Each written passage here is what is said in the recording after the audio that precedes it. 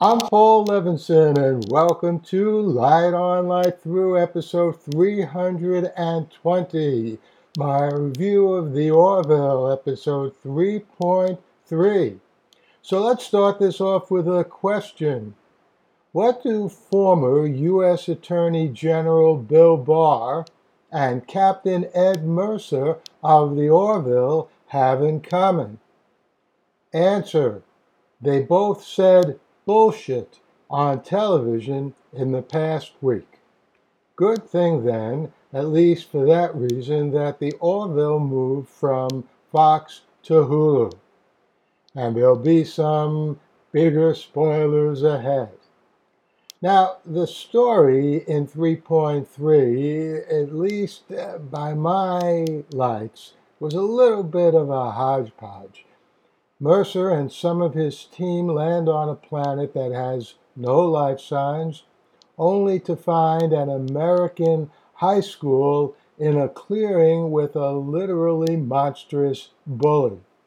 And it gets even worse from there as our heroes find themselves on a plane without a pilot and in all kinds of situations where they apparently get really hurt and their lives are in danger. They begin to get clues, though, that they're not really there in those dangerous situations, and of course it turns out that they're indeed experiencing a series of illusions. The reason for that provides the first really interesting element in this story. An alien species has immortality, and they want to feel what it's like when you're about to die. Now, Mercer, for my money, has the best take on this.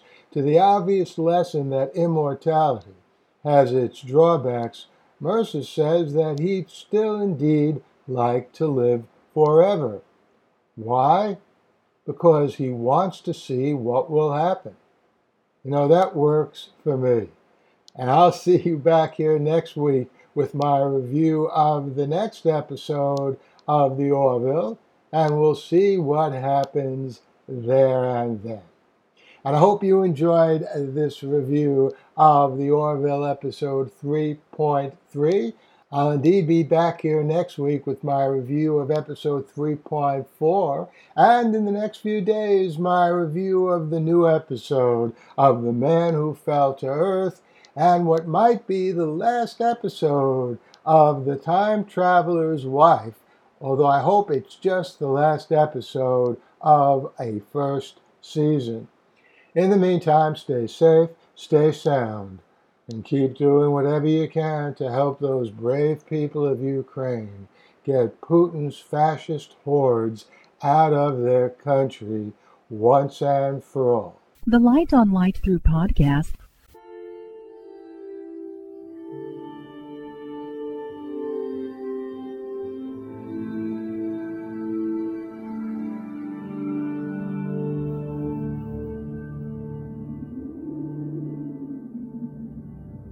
Athens, 2042 AD. She ripped the paper in half, then ripped the halves, then ripped what was left again into bits and pieces of history that could have been. Sierra Waters had read once that, years ago, it was thought that men made love for the thrill, while women made love for the sense of connection it gave them. Curled Up with a Good Book says, Sierra Waters is sexy as hell. You can find out more about The Plot to Save Socrates by Paul Levinson at theplottoSaveSocrates.com.